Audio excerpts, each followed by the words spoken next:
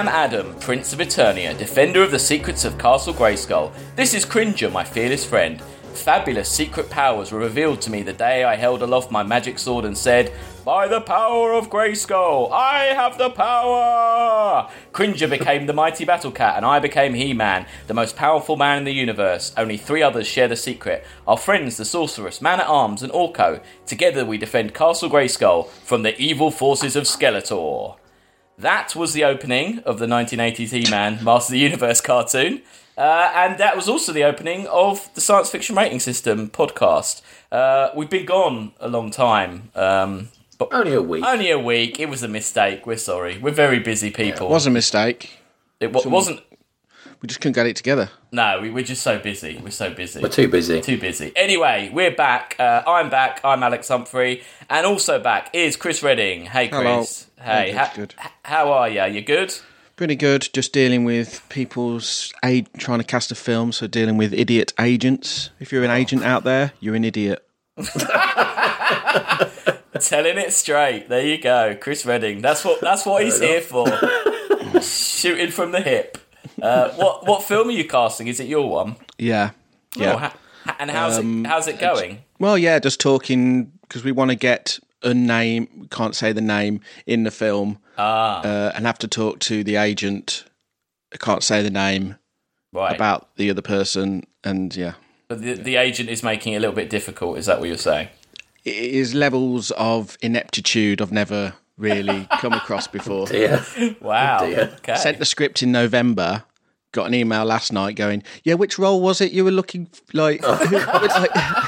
And it's always like, we're just rereading the script and we're just unsure about what role we're looking at. It's like, no, you're not rereading it. Like, you've literally just looked at it. You found it in the pile. It's not as if there's anything else going on, is there? No, no, You've had literally. time to read it.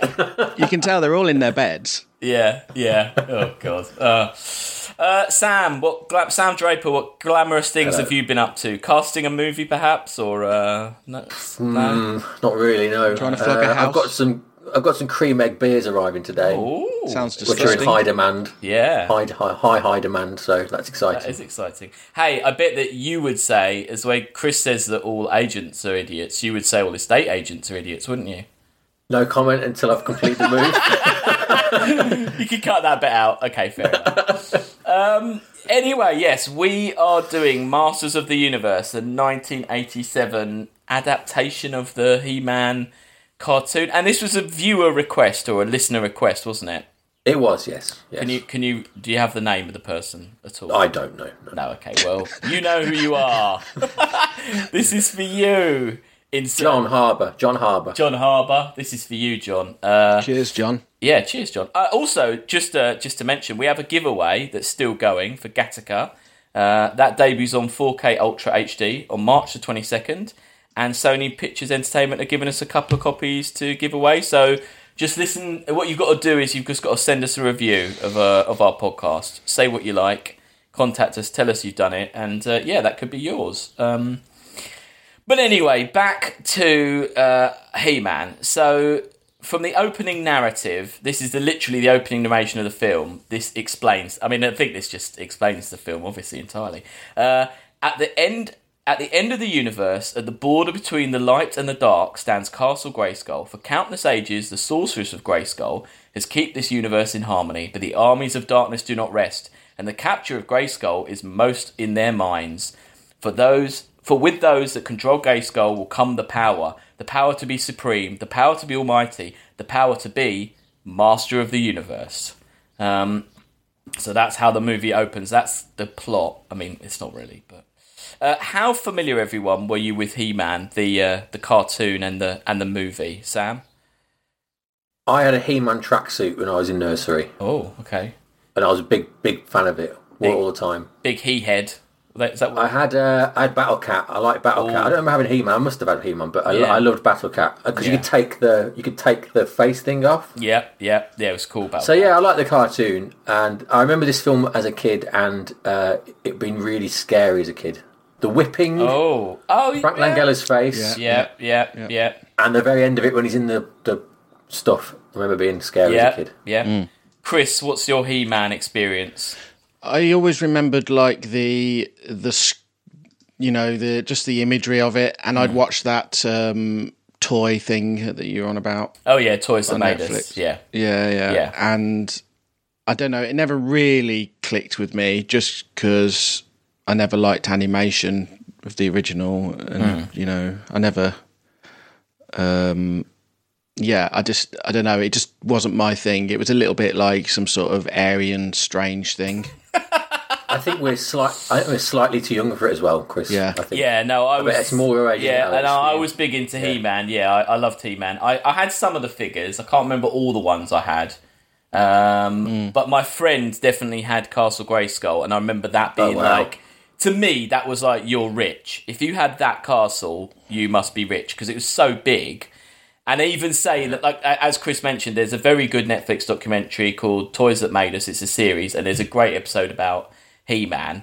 There's also a documentary called Power Grayskull, which is not so good. But in that, they say about how much the castle cost, and that they thought that people, when they made it, they were like, "Are you mad? No one's going to buy this." But it's sold out. And the front of Castle Grayskull's like got a kind of it's like dark and it's like black on top of the skull, isn't it? Yeah. It says on that documentary that each one was spray painted individually, so they were all different. Because it was a person on the production line spray painting the front. Yeah, that's crazy, isn't it? Like, yeah. So that means go into a lot of work with these things. Yeah, well, they obviously. Well, that's the good thing about the He-Man. A lot of it was just plucked out of their arse. Like lot of the story of He-Man is people just on the fly saying things or doing things, and it's somehow being successful. But yes, well, the film was made by Cannon Films, kind of legendary for their terrible films, basically, aren't they? There's a good documentary about them. Yeah, that's on Netflix as well, isn't it? Yeah, that's good. Yeah. And originally, they were going to make a Spider-Man movie, because they had, crazy to think, but they had the rights for Spider-Man. But instead, they took the money for Spider-Man and they split it between two films. Now, this is one of the films. Do you know what the other film was that they split it between? Superman 4? Yes, Quest for Peace. So, how insane to think that Cannon Films had the rights for Spider-Man and Superman. Different time. And both of them, well, I mean, Superman, we've reviewed Superman on this podcast. It's terrible. I mean, wouldn't it be mental if someone like who's still got Cannon Films rights found some sort of clause that said that they still owned a bit of each of these franchises, and Disney had to give Cannon Films creative control back of some of this stuff? That'd be amazing. That'd be good, wouldn't it? Yeah, like if a Superman film and a Spider-Man film came out in the same year. Yeah, it went back to Cannon. They trigger it to Cannon. Yeah. Well, yeah. I mean, because this and Quest for Peace bombed so hard, they could never make the Spider-Man film because they just lost all their money because they put too much into this, and it just went so badly wrong. But yeah, we open, like I say, there's that voiceover, and there's a pretty impressive kind of Grayskull, isn't there? There's some really nice. Is it matte work in this film, I'd say? Yeah. There's some pretty good matte backgrounds, I think. Some pretty good artistry done, I thought. You know what there isn't, though? What? Any sort of explanation as to, like, what is going on in terms of... No. Who is the army that He-Man's fighting with? Why is He-Man not like the rest of them? No. I mean, you are thrown in the deep end. I mean, you are thrown in with this pretty epic opening, but it's kind of trying to confuse you that there isn't really a solid story, isn't it? It's just like you're supposed to just take it... Because I think they just take for granted that He-Man is a badass, so we don't need to explain who he is, what he is, anything about him. Yeah. I mean, for any non-He-Man people out there, the idea is that Grayskull exists as a force of neither good nor bad. It is who owns Grayskull, who is in Grayskull. That's what it becomes. So it is an evil place and a good place. And if you're in charge of Grayskull, you use the power for whatever it is, good or bad. Okay. Yeah. Right. See, I didn't know that until recently, but that's the point of Grayskull. So they even said in one of the documentaries I saw, they said if you look in the castle, towards the end, there's kind of statues that look a bit demonic or evil, but there are also statues that look positive, like gods and stuff. So it's supposed to be a mix of good and evil. So the power is generally not... The power is not moralistic. It's who goes in there and takes the power. They put on the power whatever they want. So that's why Skeletor wants Grayskull. That's why He-Man wants it. Now, as you said, though, there's a bit of a difference. In the cartoon, there's like about 7 guys versus another 7 guys. But in this, it seems to be like an entire intergalactic war going on with like masses of troops and people. I think they've just upped the ante, though. Yeah, I mean, but like you say, then that kind of begs a kind of explanation to where we are, who these Masters people are. of the universe, you know. But then it also boils down to just 2 people and He-Man, doesn't it? Yeah. Which is a bit weird as well. Like, where's everyone else gone? Yeah, where are the rest of the armies? Yeah. I mean, we know that there's a budgetary restriction here, meaning that not as many of the characters could make it onto screen as they'd like, I think. But yeah, it's a bit weird. It's also a bit weird that all the soldiers of Skeletor look like Darth Vader rip-offs, don't they? Yeah. I mean, it's wearing that wants to be Star Wars thing on its sleeve Mixed quite with, a lot, isn't it? Yeah, Yeah. stormtroopers. Yeah. I mean, one reason for that was that when a lot of the first original designs of He-Man came back, some of them were by that Morbius guy, and they had blood on He-Man's sword, and Mattel shit themselves and said, He-Man can't kill people. He can't do that. So they had to make the baddies like robots so that he can kill them, so that there's no... Kind of what like Disney did in The Mandalorian this year. Yeah, it's got to have 0 stakes, basically, because... you can't upset the kiddies. When Skeletor starts flying around that chair is just the Emperor's chair, isn't it? It's exactly the same. Yeah. I mean, there's a lot of Star Wars here, isn't there? I mean, it's Star Wars meets Lord of the Rings, I guess, or Star Wars meets... Well, it's just that Dungeons Star and Wars Dragons. was based on these sort of camp, like Saturday afternoon throwaway films, B movies. That's what Star Wars was based on, right? I mean, there's a lot of Flash Gordon in here. It's gone full circle. Yeah. I mean, Flash Gordon is your biggest touch point, I think, for He-Man, didn't you think? It's definitely got the Flash Gordon vibes. Yeah, definitely. Yeah.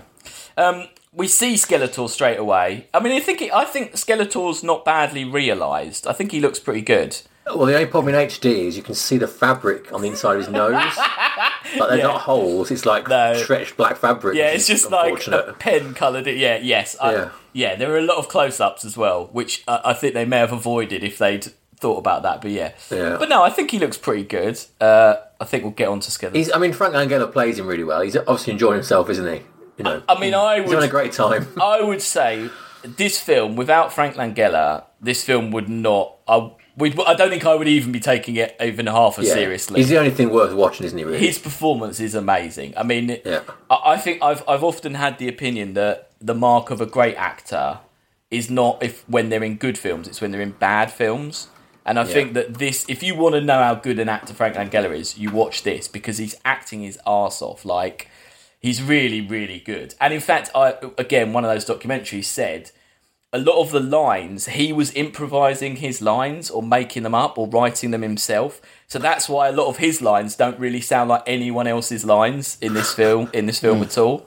I mean, he was so committed to the character.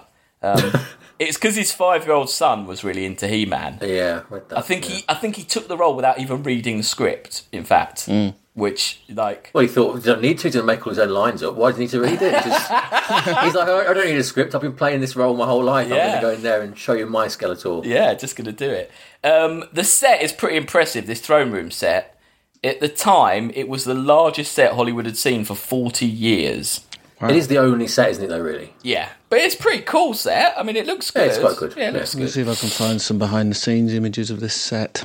And there's a great bit quite early on where Skeletor activates the holosphere, and there are just these like 4 giant Skeletors just in the middle of like the empty ground, like just lecturing people, saying, "Yeah, but again, who's he talking to? There's like a desert with no one in it.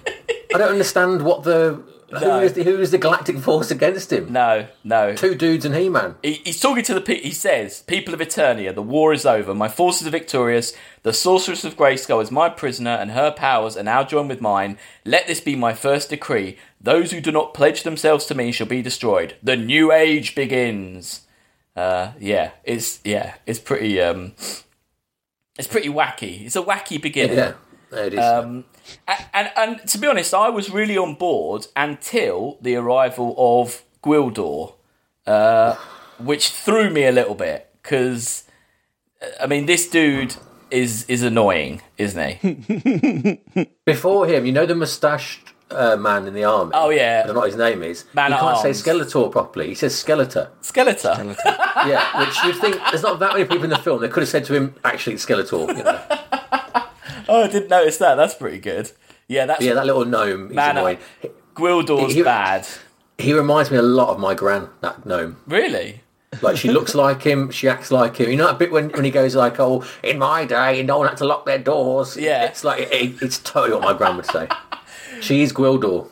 Wow. Okay. Well, that's a shocking revelation. I'm assuming Gwildor's here because they couldn't do Orko, because Orko is a floating cloak, isn't he? Yeah, yeah. But I think it's a bit of a... They could have It's tried. not as good, is it? No, they Yeah. could have tried to do Orko. I mean, he's very annoying, Gwildor. But anyway, plot wise, Gwildor is a key master, and he makes these keys, and that's how Skeletor could get in Grayskull, was because of the key, I think. The cosmic key. Cosmic key, that's right. So Don't you think the noise of the cosmic key sounds like the Dolby Vision thing before a film in the cinema? You know that noise they keep making? It's like when they Yeah. tune up the sound system in the cinema. I mean, the cosmic key. We'll get onto the cosmic key later, but there's a whole lot of weird Okay. shit with the cosmic key. There is a isn't lot there? of weird stuff with the cosmic key. Yeah, but at this point, Dolph, as you say, there's Dolph Lundgren as He-Man, there's Man-at-Arms, and there's Teela. What do we think of Dolph's performance, Doesn't everyone? he pop up in Ted or something? No, that's the guy from Flash Gordon. Is it? Oh, Is in Ted, yeah. sorry. Yeah. What do you think of Dolph Lundgren, everyone? Terrible. He's terrible, isn't he? He's pretty bad, isn't he? He's absolutely awful. And that hairstyle is Yeah. pretty dated now. It's funny because there are a lot of modern interviews with Dolph Lundgren talking about this and being very positive. But if you go back a bit further, he has described the shooting of this film as a nightmare and the lowest point as an actor in his career. And I think But isn't it ironically his highest point, though? Yeah. But it was Well- a Rocky film he's in, but... this is the thing. I think he had been like second fiddle in 2 films at this point. So this was his chance. This was his shot of being a leading man.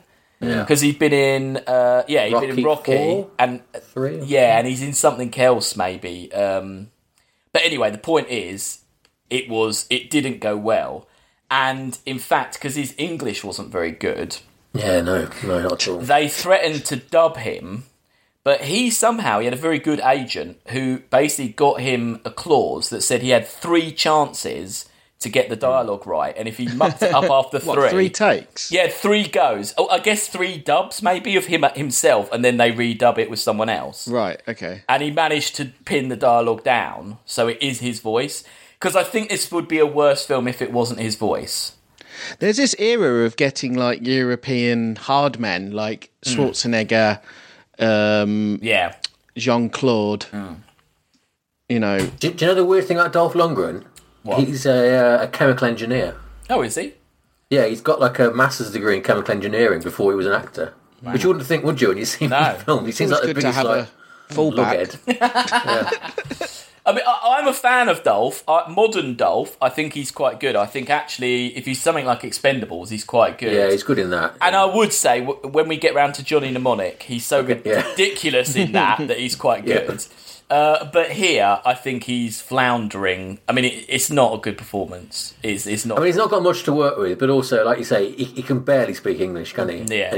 And he slurs in that. He's got kind of a Sly Stallone-esque sort Yeah. of Yeah. roar about Yeah. him, but without the actual Yeah. language he- to communicate. It's from another planet. Yeah. Yeah.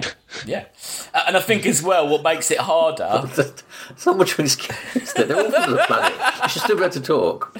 I think it makes it harder because Frank Langella's so good that he against him. Like there's again in this opening bit, Skeletor says, "I dare anything. I am Skeletor." It's just he says shit like that all the time. He's great. He's great. Anyway, there's a big fight, and they activate the cosmic key, and Teela, Man at Arms, Gwildor, and He-Man go through a portal, and Skeletor's upset with it. They take the key, and they end up on Earth, obviously, in a forest. And there's some funny business about a cow, which I don't know. And then there's this really odd bit where He-Man gives everyone orders, and he says, "If you find the key, activate the sourcing signal." And they all go, "Sourcing signal, yeah, we know." Like it's a really weird moment. Like, I don't know. And they also have their good journey thing, which seems to be their little catchphrase, doesn't it, on Eternia, to tell everyone good journey all the time. So they split up. And this is where we meet the second most important character, I guess, Courtney Cox, who's working at Robbie's Ribs and Chicken. And her parents are dead because plane crash? Plane crash as well. Yeah. They owned a plane, and she said, "I don't want to go with you this weekend." So they went for a fly in their plane and died. So she blames herself for their private plane crash. But something that happens later on, the mom might have actually been intergalactic evil woman. What? Why? Well, because when the evil Lynn, or whatever she's called, disguises herself as the mum, isn't it the actor? Isn't it the woman who's playing evil Lynn who plays the mum? No. I don't know. Maybe No, it's not. I don't think. Is it not? I thought it was the same person. No, Evil Lynn is played. Evil Lynn's Meg Foster. Yeah, and who's the mum? Is God, I did have it written down. That makes more sense then. I thought it was the same person when I watched it. I was like, this is a bit. All right, I'll take your word for them. Yeah, well, no, I don't think it's. No, I don't think. I mean, no one can give me a credit for the mum though. So I'm just saying. I think that. It's. Oh no, sorry, no, it's not her. No, the weird. Sorry, I'm getting confused because Sorceress in Castle Grayskull. The actress who is Sorceress, went on to play Judy Geller in Friends, who's Ross and Monica's mum. Right. So that must have been a weird meeting when they met on set and they were like, "Oh, I remember you from He-Man." Yeah. Well, maybe that's how it all got connected to make Friends. He-Man and Friends. He-Man. Yeah. Yeah. Anyway, Like they were sat on set, like literally, like someone was on set, like just zoning out of this mental film set. Who could we? Yeah. And they said, "I'd love to just watch something set in an apartment." Friends was created, on the set of Mark. Maybe, who knows? Anyway, so Courtney Cox is very sad, and she has a boyfriend. She's gonna leave town, isn't she? Just get away from it all. Even though she loves her boyfriend Kevin. Now, I would say Kevin's a bit of a dickhead, isn't he? Tom Paris, isn't it? Off Voyager? Yes, it's Tom Paris off Voyager. It all connects. Yeah. A very young Tom Paris. He's a little bit insensitive, isn't he, Kevin? He doesn't really seem to be picking up any of Courtney's... She's trying to leave him, so he takes her to a graveyard to guilt her over the death of the parents. Yeah. It's a pretty abusive thing to do, really, isn't it? She just wants to get out of town. Before that, they sit in his truck and listen to the song Living in a Box by Living in a Box. They do, yeah. Almost like it's a reference to like her situation. I don't know. Yeah. They end up on a cemetery and they find the cosmic key. And instantly, Kevin knows what it is, doesn't he? Because Kevin's in a band and he says, "Oh, it's one of those new Japanese synthesizers." Now, my question to you, Sam, as the musician amongst us, has any synthesizer ever looked like that? Not that I'm aware of, no. I mean, it doesn't even appear to have keys. You never see him touch the keys, do you? Like, I don't know what it is that he's pressing to make those notes. No. I mean, the only reason they think it's a synthesizer is when they press it, it makes a musical noise. A synth noise, yeah. I think I've seen it in some sort of props, like, sale. Oh, have you? Don't you think they really use this thing too much? I think this thing's probably got more lines than Dolph Lundgren has. The Cosmic Key. Well, it costs... Yeah. There are 3 of them, and as of 2012, the props, Chris, were valued at 6,000 each. They were extremely fragile and broke down easily. And a team of prop technicians had to be on hand at all times to repair damages to them. I'm trying to figure out what it's made out of because it's got some weird, like, blades on it. It's a stupid design. But the thing as well, that every time they use it, they play the whole song where it goes like dong dong dong dong dong dong dong dong dong. And they must use it about 15 times probably. Yeah. You keep hearing that same song over and over again, and not only a bridge version of it, like the whole thing. No. Very annoying. And also, spoilers, it only seems to be... The whole conceit of it playing music only seems to be there so that Kevin, who's in a band, can then activate it later. Isn't it? I mean, that just seems to be the whole reason. Make use of real world knowledge. But it's a big part of the plot, like going to the music shop, and he goes to his...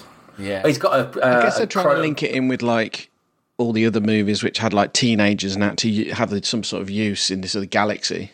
I think the detective is the headmaster from Back to the Future, isn't it? And then the school stuff had very Back to the Future vibes. Yeah, it did, yeah. It's a bit like Bill and Ted as well with the old playing music. Yeah. Tom Paris at his school has got a Chroma Polaris, which is a Rhodes synthesizer, which is now extremely expensive. I imagine it probably too expensive to be in a school then, to be honest with you. Wow. It's a very nice synth. Do you think nice. it was just a sponsor? Possibly. I don't know. I don't know. Yeah, so they go to his prom with this key. I don't know. It's all a bit weird at this point. But anyway, back to Skeletor. Skeletor knows the key's been activated. He knows it's on Earth. So he's going to dispatch a crack team, to go and get it, right? And this is where we meet Skeletor's finest warriors.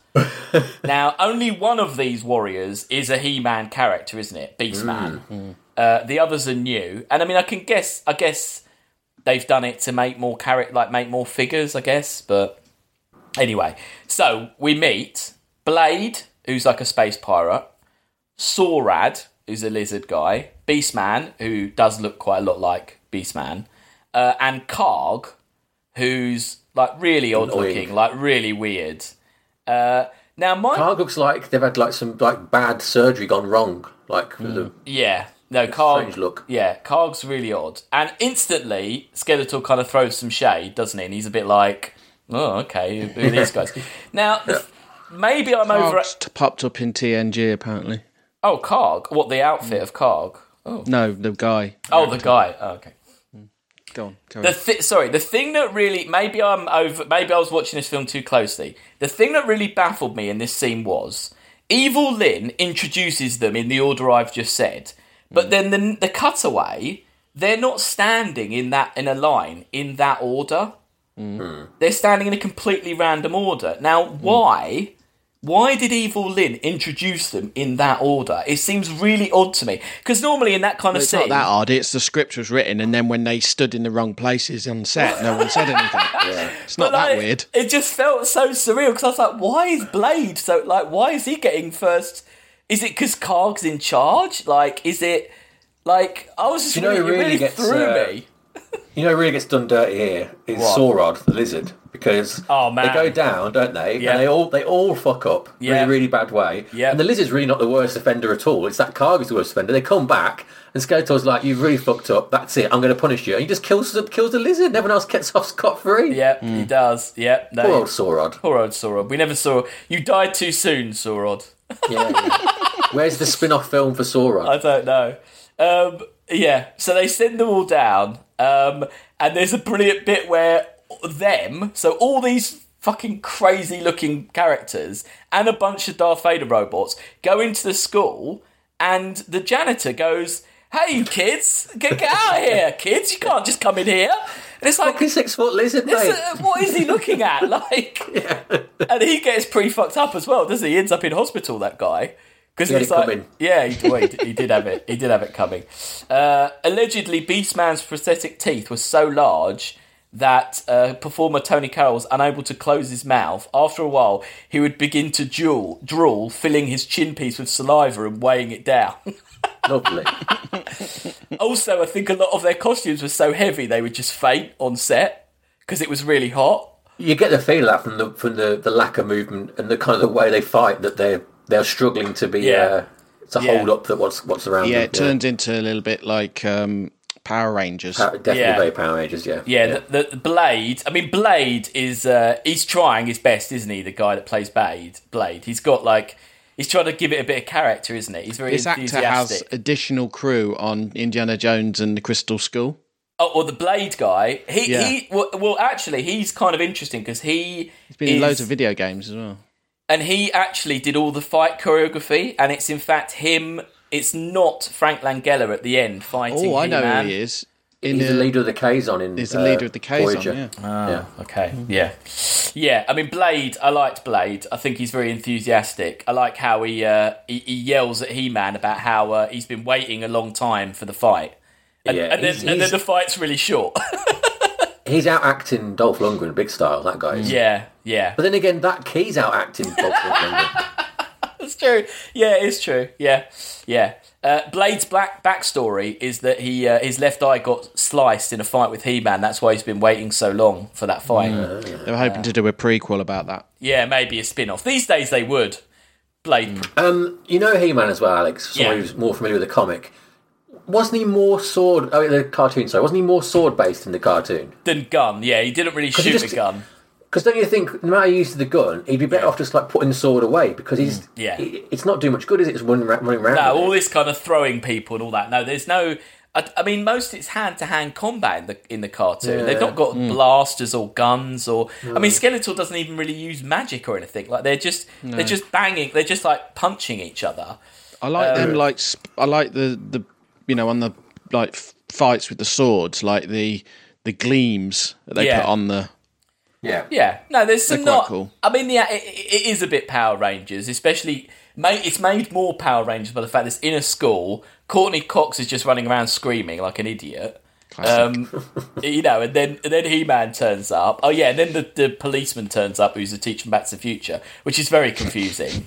And then Gwildor turns up in a pimped up pink Cadillac with like jet boosters on the back of it. And they all shoot off. It's a confused film. Gwildor is the embodiment of a bad script, really, isn't he? Gwildor is like everything about this film that's wrong kind of comes from Gwildor. Yeah. He's the real villain. The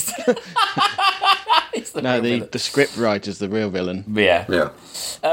Then, as you say, this is the point where Sorod seems to get blamed for everyone's bad behaviour because they go back and Skeletor just kills him and says, "Right, Evil Lyn, you're in charge now.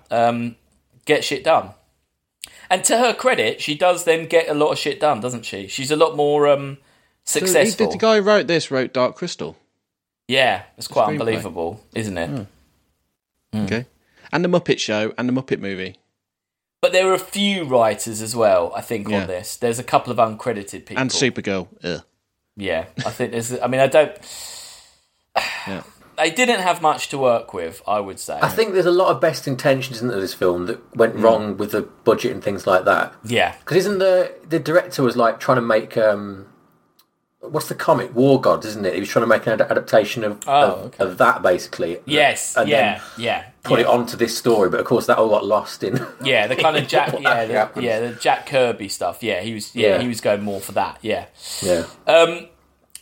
So Kevin's off with the key at the Charlie's music shop, and all the main guys go to Courtney Cox's house, and you can see all the boxes of her dead parents' stuff, and she's packing, and Gwildor thinks it's funny to come out in a bunch of her dead parents' clothes, saying like, "Whoa, look at me, everybody!" Like, because he's wearing like her dead mum's dress at this point, isn't he? Yeah. I mean. And everyone just kind of laughs, but like, is that the kind of thing your gran does, Sam? Well, she would do, yeah. I could believe she would do that, yeah. Well, there you go. Hey, how about a quiz? Should we jet into a quiz? Right. Obviously, it's a He-Man quiz. I would like to tell you that my 6-year-old son, has done this quiz, and he did very well. Oh. So it's a family-friendly quiz. Nice. I am going to read you the Wikipedia description of a He-Man character. Okay. From the cartoon, from the toy line, and toy line. Okay. And I want you to give me their name. And if you get a better name, I'll give you a point as well. Okay. Now, to give you kind of a level of this, the ruler of the Snake Men, he was called King Hiss. Right. So we're looking for kind of bad puns around their names. Can I ask a question up front? Yeah. Does Logan know because He-Man's still on TV? Oh no! He didn't know anything. Doesn't know anything about He-Man. I just asked him to do this this quiz to see if he could see what he thought of it. Right. I can give you. How about, shall I give you the first letter as well? Yeah. Okay, yeah, right. Yeah. So Sam... I don't know anything about you. I don't fully understand what we're doing, but let's go. Okay, so Sam... So this is the first one. The first letter of this guy's name is B. A humanoid bee and the captain of the defence forces of Andrinos, while loyal to the Defenders of Eternia, he equally loves his queen, and at times using his free time to fetch honey berries for them. What would you call... Honey berries? Yeah, what would you... Bear man. He's a humanoid bee. Oh, he's a humanoid bee? Yeah. Buzzkill. Oh, he's called Buzz Off. That's pretty near. Ooh, I was going to go B-Man. I'm going to give you 1 point. B-Man. See that? you. Yeah. They're not all just something man, though. But right. Yeah. But yes, yeah. Okay, right. So here you go. So this is C, Chris. A heroic warrior who wields a large handheld grabbing device as his primary weapon. He was also the only black character in the vintage action figure range, but that's nothing to do with his name. Shouldn't have told him that. Yeah, he's got a grabbing device. Clawso. Ooh, I like it. No, it's called Clamp Champ. Oh, nice. It's a clamp. Champ. Yeah. Okay, but unfortunately, I think you might have helped. You might have helped Sam for the next one. This is also a C. A giant anthropomorphic crab with claws similar to a fiddler crab. Clawso. He's called Clawful. Oh, right. So I'm not going to give you that. Okay, Chris, an extra strong warrior with a big metal fist. What's the letter? Begins with F. Fistful. Oh, it's Fisto, but I'm going to give you... Fisto. Yeah, okay. Going to give you that. Sam, a member of the Gahot men from the Northern Mountains. It begins with G. Goat Man? Yes, bang on, it's Goat Man. Okay. Chris, it begins with M. A multi-faced heroic warrior with the ability to change his faces. He's a man. Begins with M. Mixman. Mixman. I like that. He's called Manny Faces. Faces. Nice. Yeah. I like Mixman though. Okay, right. Sam, a heroic warrior with a telescoping mechanical neck that enables him to serve as a spy. He begins with M. I've got no idea. I'm passing. It's Mechaneck. Mechaneck. Okay, right. Chris, a plant-based hero with masters of camouflage who can manipulate plant matter, including moss. What's the letter? M. Mossman. Yes, Mossman. That's exactly what he's called. Okay, Sam, a stocky warrior with poor verbal skills whose chief method of attack and defence involves using his head as a battering ram. Letter? R. Again, it's very simplistic. Ram Man, exactly. It's Ram Man. Chris, a heroic firefighter with a metal elephant-shaped head who can squirt water. S. Squirty McSquirterson. I'll give you a point for a good name. He's actually called Snoutspout. Right. Snoutspout. Okay. Sam, a skeleton ghost warrior who has a translucent body and he's scary. Letter. And he glows. S. What? S. Slippy Slinker. No, he's called Scareglow. Oh. Okay, we'll do two more. Chris, a knight in enchanted blue armour wielding a laser sword. What letter? S. Sword Man. Ooh, Sir Sword. Ooh, Sam's nearer. Sir Laserlot. Oh, that's good. I like that. Okay, and then sounds like a robot from Robot Wars. Yeah. Last one, Sam, an anthropomorphic skunk with magical control over his own stench. What's the letter? S. Skunktron. Ooh, Stinkor. Stinkor. Yeah, that was a tie, actually. Well done. Yeah, that was. Are these all in the cartoon? Yeah, all of them were in the cartoon or in the toy range. I mean, they got like Stinkor was basically Merman but painted black and white, and he smelt a bit. So some of them were just remodeled versions of other characters. So back in Master of the Universe, Kevin. The cop is with Charlie at the music store, Charlie's Music Store, and they think the Cosmic Key's Russian for some reason. And then basically Evil Lynn shows up, and there's a massive kind of... Whenever you say Evil Lynn, I keep thinking like Partridge. Yeah. Yeah, that would be a good crossover. Yeah. There's a massive kind of fight in the music shop, isn't there? And it all gets a bit crazy. And the cop's a weird character, isn't he? This policeman. What's his deal? Yeah, what is his deal? Like, why is he... He's very reluctant to admit that there's an invasion going on, and he's determined to blame Tom Paris. Yeah. For what is clearly not his fault. Yeah, it's really weird. He seems to think that, like, Tom Paris killed... his parents, isn't he, or something like that? There's something weird going on. It's very odd, and then, like you say, and then he kind of switches it up, goes like whole 180, and just starts grabbing a gun and trying to kill everyone, and actually in the end, he ends up bagging off with some woman in Eternia and staying in Eternia for the rest of his life. Like, yeah. That's an interesting character arc, but anyway. You know the best scene in this film is when they've gone back to her house and the detective and Tom Paris. Yeah. And it's before, I think, Evil Lynn breaks in, and they've had a Burger King, haven't they? Yeah.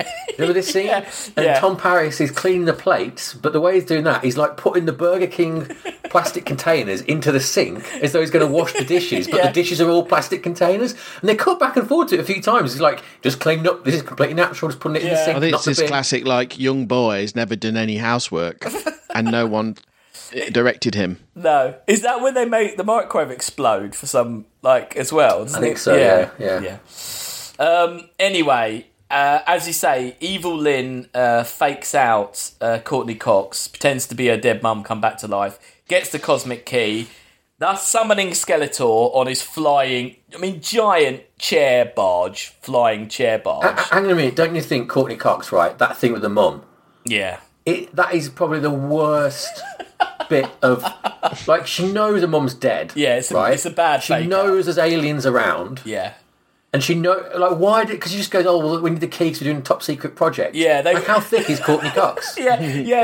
Yeah, you're right. God, I've forgotten that. No. Yeah, her mum comes back and says that her and the dad were, like, spies. And they didn't really die. They're working for the government. And it was all to do with this as well, and they need... Oh, my God, yeah, it was... And she asked no questions. She just straight away goes, right, okay, I'll go and get it for you. Yeah, no, it's very bad. It's very stupid. But yeah, Skeletor turns up to elevate the film somewhat, and he dispatches the Air Centurions. The Air Centurions are probably the worst special effect in this, aren't they? I mean, they just look awful. Yeah. And yeah, I was watching like a 4K version as well, and it makes it just look worse, really. Yeah. It looks literally like someone's just got like a cutout on a stick, and they're like just dragging it across the frame. And they're like the wrong size. A lot of times he flies through, and he's kind of the wrong like sizing for like the rest of the people, isn't he? Everyone gets captured, and he's like just. Because the last Air Centurion, doesn't Skeletor just say, oh, lead him back to me? And he just follows him for ages, doesn't he? Like, he's just following him for so long. Anyway, He-Man says, basically, I'll kill everyone if you don't just surrender your sword and surrender everything to me. And He-Man does it. He surrenders. And then we get, like, simultaneously probably the most boring bit, which is them on Earth trying to build a key. And the stupid stuff about him being Kevin being a songmaster, and get lost, Kevin. Oh, Kevin, yeah. Piss off, Kevin. I mean, I don't mind Tom Paris as a character, but I really did. Yeah, I hate Paris. No, you never liked Paris. Smarmy. Yeah, he's a bit smarmy. What a hater. Yeah. Did you like Paris, Chris? What do you reckon? I think it's all right, but it's just a typical sort of character from this sort of age. Yeah, true. Anyway, the much more interesting stuff is happening back in Grayskull. And I don't know if you know when Skeletor goes back, he hands his staff to this weird little pig thing. Did you notice that?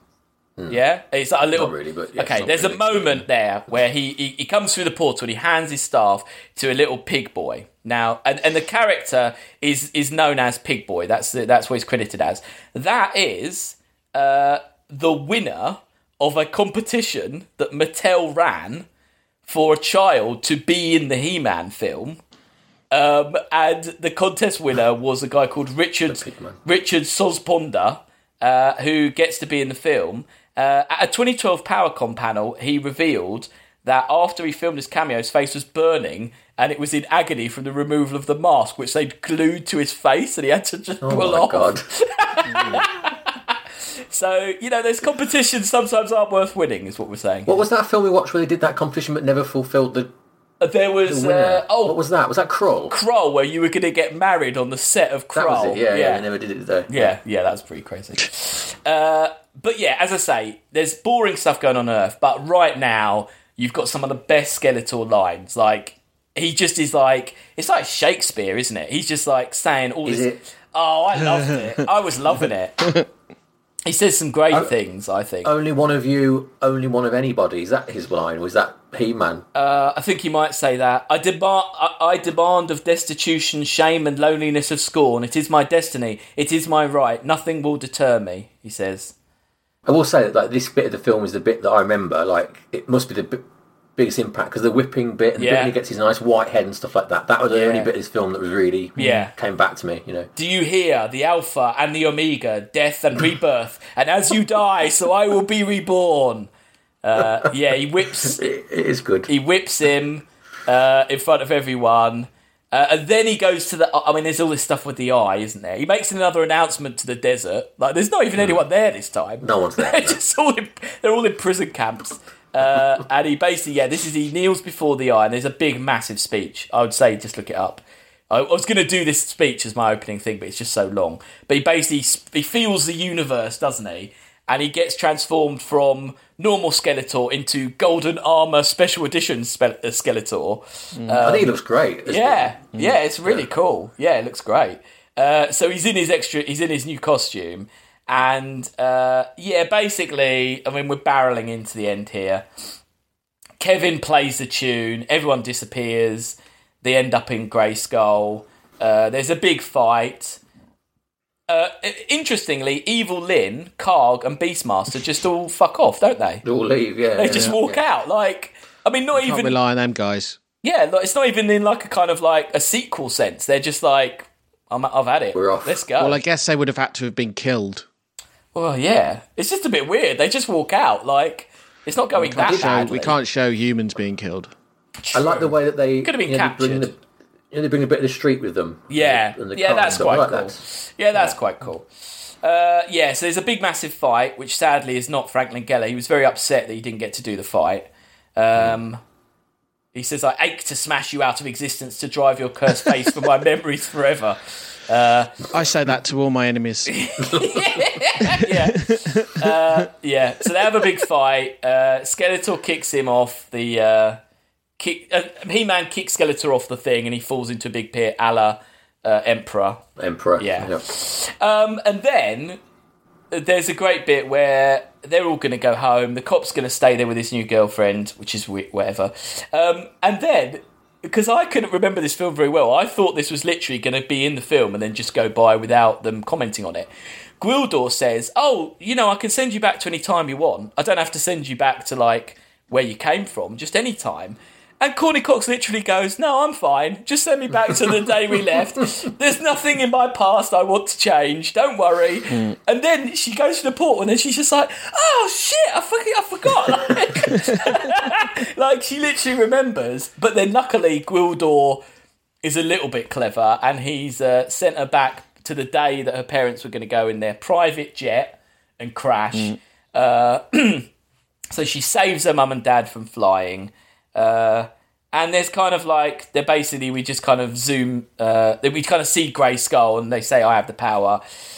And that's kind of the end. There's a post-credit sequence, isn't there, where Skeletor's face like pops up from the bubbling liquid I'll be back. Saying, I'll be back. Which they just like did that. That wasn't, like, I think the director just grabbed Franklin Geller and said, get the mask, we're just going to go and film this. Like...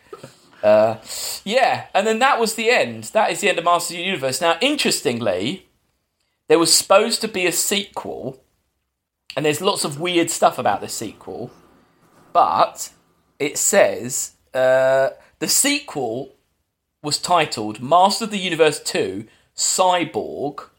It was written, the script followed He-Man returning to Earth to battle Skeletor, who had left Earth as a post-apocalyptic wasteland, and the film was to feature Trapjaw She-Ra. Pro surfer Laird Hamilton was going to replace Dolph Lundgren as He-Man. Great. And the only aspect known about the sequels was that He-Man would have returned to Earth disguised as a professional quarterback. Basically, it didn't happen, but a lot of people say that the script and the production design and all that is what went into the Jean-Claude Van Damme film Cyborg. So I've never seen Cyborg. I kind of want to watch it now to see That's if directed by the bloke who did that film we saw with Lance Henriksen, isn't it? Yeah, yeah. That guy. Yeah. So I'm a bit more interested in Cyborg now to see if there's any weird follow the He-Man stuff just kind of sticking out. Gwildor's in it. Driving a pink Cadillac. Well, maybe there's a bit where there's a band playing and they've all got like synthesizers like do like that. So anyway, that is the end of He-Man. Do you know this film shares an editor with Lawrence of Arabia? Brilliant. God. And 50 Shades of Grey. Oh my God. Wow. That's quite a career. Yeah. That is a career. It's good CV. Final thoughts. Chris, what were your thoughts on He-Man, Master of the Universe? I thought it was good fun, actually. Yeah. I was taking along... I mean, I was just accepted the campness. Yeah. The performances were weird. The writing was weird. I know what Sam's saying, like... I don't know, Sam will probably put this quite low. It needs to probably go quite low, but I think just because I feel like it brought together a lot of people who be in Star Trek. I think there's a lot of crossover with Star Trek. Yeah, so I owe it some stuff. Yeah, okay, interesting. Sam, what was your takeaway from He-Man, Master of the Universe? Well, yeah, I mean it's shit, isn't it? But it's not absolute dog shit. It was quite fun. Yeah. And there's a bit like Skeletor was really good. I could do that all the human side of it. Yeah. And that annoying noise. It's when they have to go back to 80s America and why'd you have to have that? But it wasn't as bad as I was expecting. I'll say that for it. No, I agree with both of you. I think it's really good fun. I can see why. I think it's become one of those things like they show at the Prince Charles, like it's quite camp, people go along, dress up. You can see why it's become a bit of a cult film. And definitely Frank Langella, like I say, his performance, he's just like acting his arse off. It's pretty impressive how... I mean, you kind of take the character seriously. I don't know how, but I mean... Yeah, I think it's balances itself out. There's some rubbish, but it's good fun. It doesn't take itself too seriously, and yeah, it's just entertaining. So where does it go now? Where's Flash Gordon? Flash Gordon's at 121, and Star Crash is at 120. See, it really is a lot like those films, isn't it? Like, I think it's very similar to those films. Yeah. Is it better? Star Crash was hilarious, though. Oh, is it? I don't think it's better than either of those two, but I think it's just underneath. I think it's that sort of area. Just underneath. It's better than Yor, wasn't it? Yeah, it's better than Yor. Is it better than Tammy and the T-Rex though? Underneath Tammy, it's different. How about under Tammy? Under Tammy, but above Small Soldiers. I mean, that's pretty controversial. Really? You think? I don't know. Oh, we loved Tammy. I mean, it's still like almost midpoint of the list. This is unbelievable. Yeah. I think that's good. Yeah, I think under Tammy. I mean, under Tammy. Just under Tammy, coming in at 124, Master of the Universe. So thank you very much for that recommendation. It was really good fun. I loved it, and it was nice to revisit He-Man. It's also nice to see like a failed franchise like that. I think that in these days of like mega budget successful franchises, I think it's good to see how you can just completely fuck it all up. Like it's quite interesting to see the failures as well as the triumphs.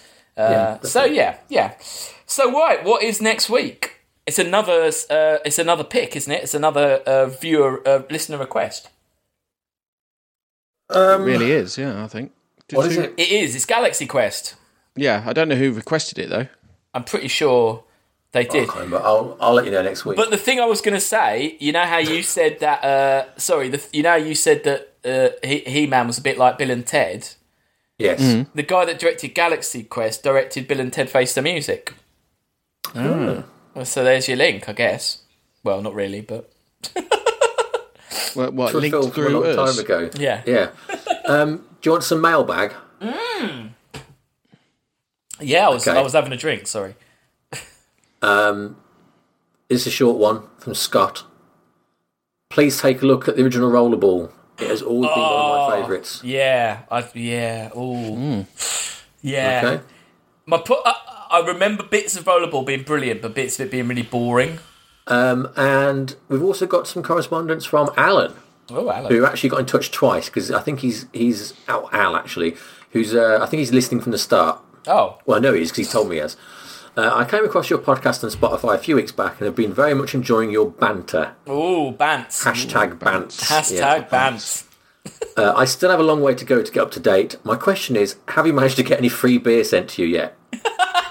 God, when did we talk about that? I think early on. Oh, we kept drinking. At the start of it, we were like dropping names of beers we were drinking, trying to get... oh, man. He also said, I also rewatched Ghost in the Shell, which I enjoyed more this time round.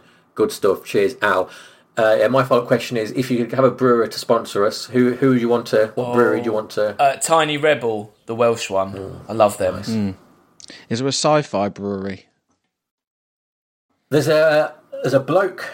I'm going to get this wrong, probably. I think he's from the Nottingham area. I might be wrong. But there's a guy who does his own homebrew beers with Star Wars names and Star Wars labels that he sells like very illegally. Doesn't get the rights to them. But they're all like puns and stuff, and they're all like very good. Oh.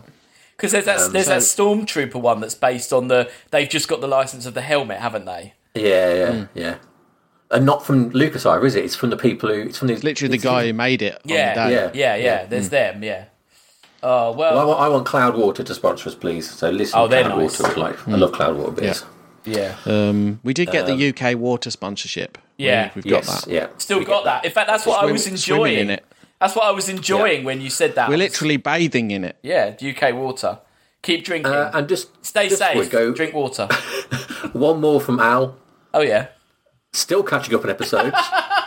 This is 2 days later, and he's now listening to Pitch Black. So I think he's getting through them at a fair old pace. Yeah. Do you think he's listening to this, though?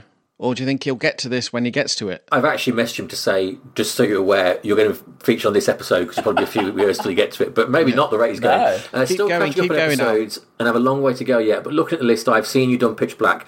Will you also be doing Chronicles of Riddick? Oh, Cheers, Al. I do want to do Riddick, because it's so ridiculous. I mean, it's a bit like Master of the Universe, Chronicles of Riddick, isn't it? A little bit.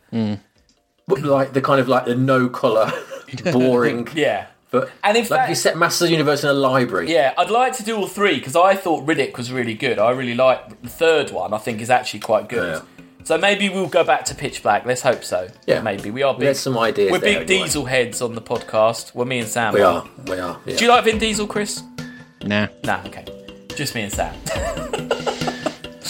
Cool. There you go. Annoying. Thanks, guys. Get in touch with any recommendations and stuff, and win a copy of Gattaca on Blu-ray. Yeah. Cool. That's it.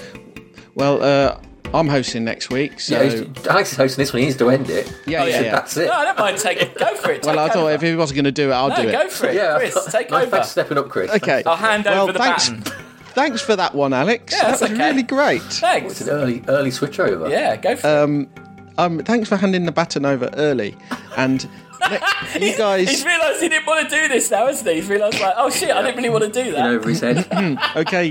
Okay, listeners. See you next week with Galaxy Quest. Yeah. Thanks, Chris. Yeah. Bye. Say goodbye, everyone. Bye. Bye. Cheerio.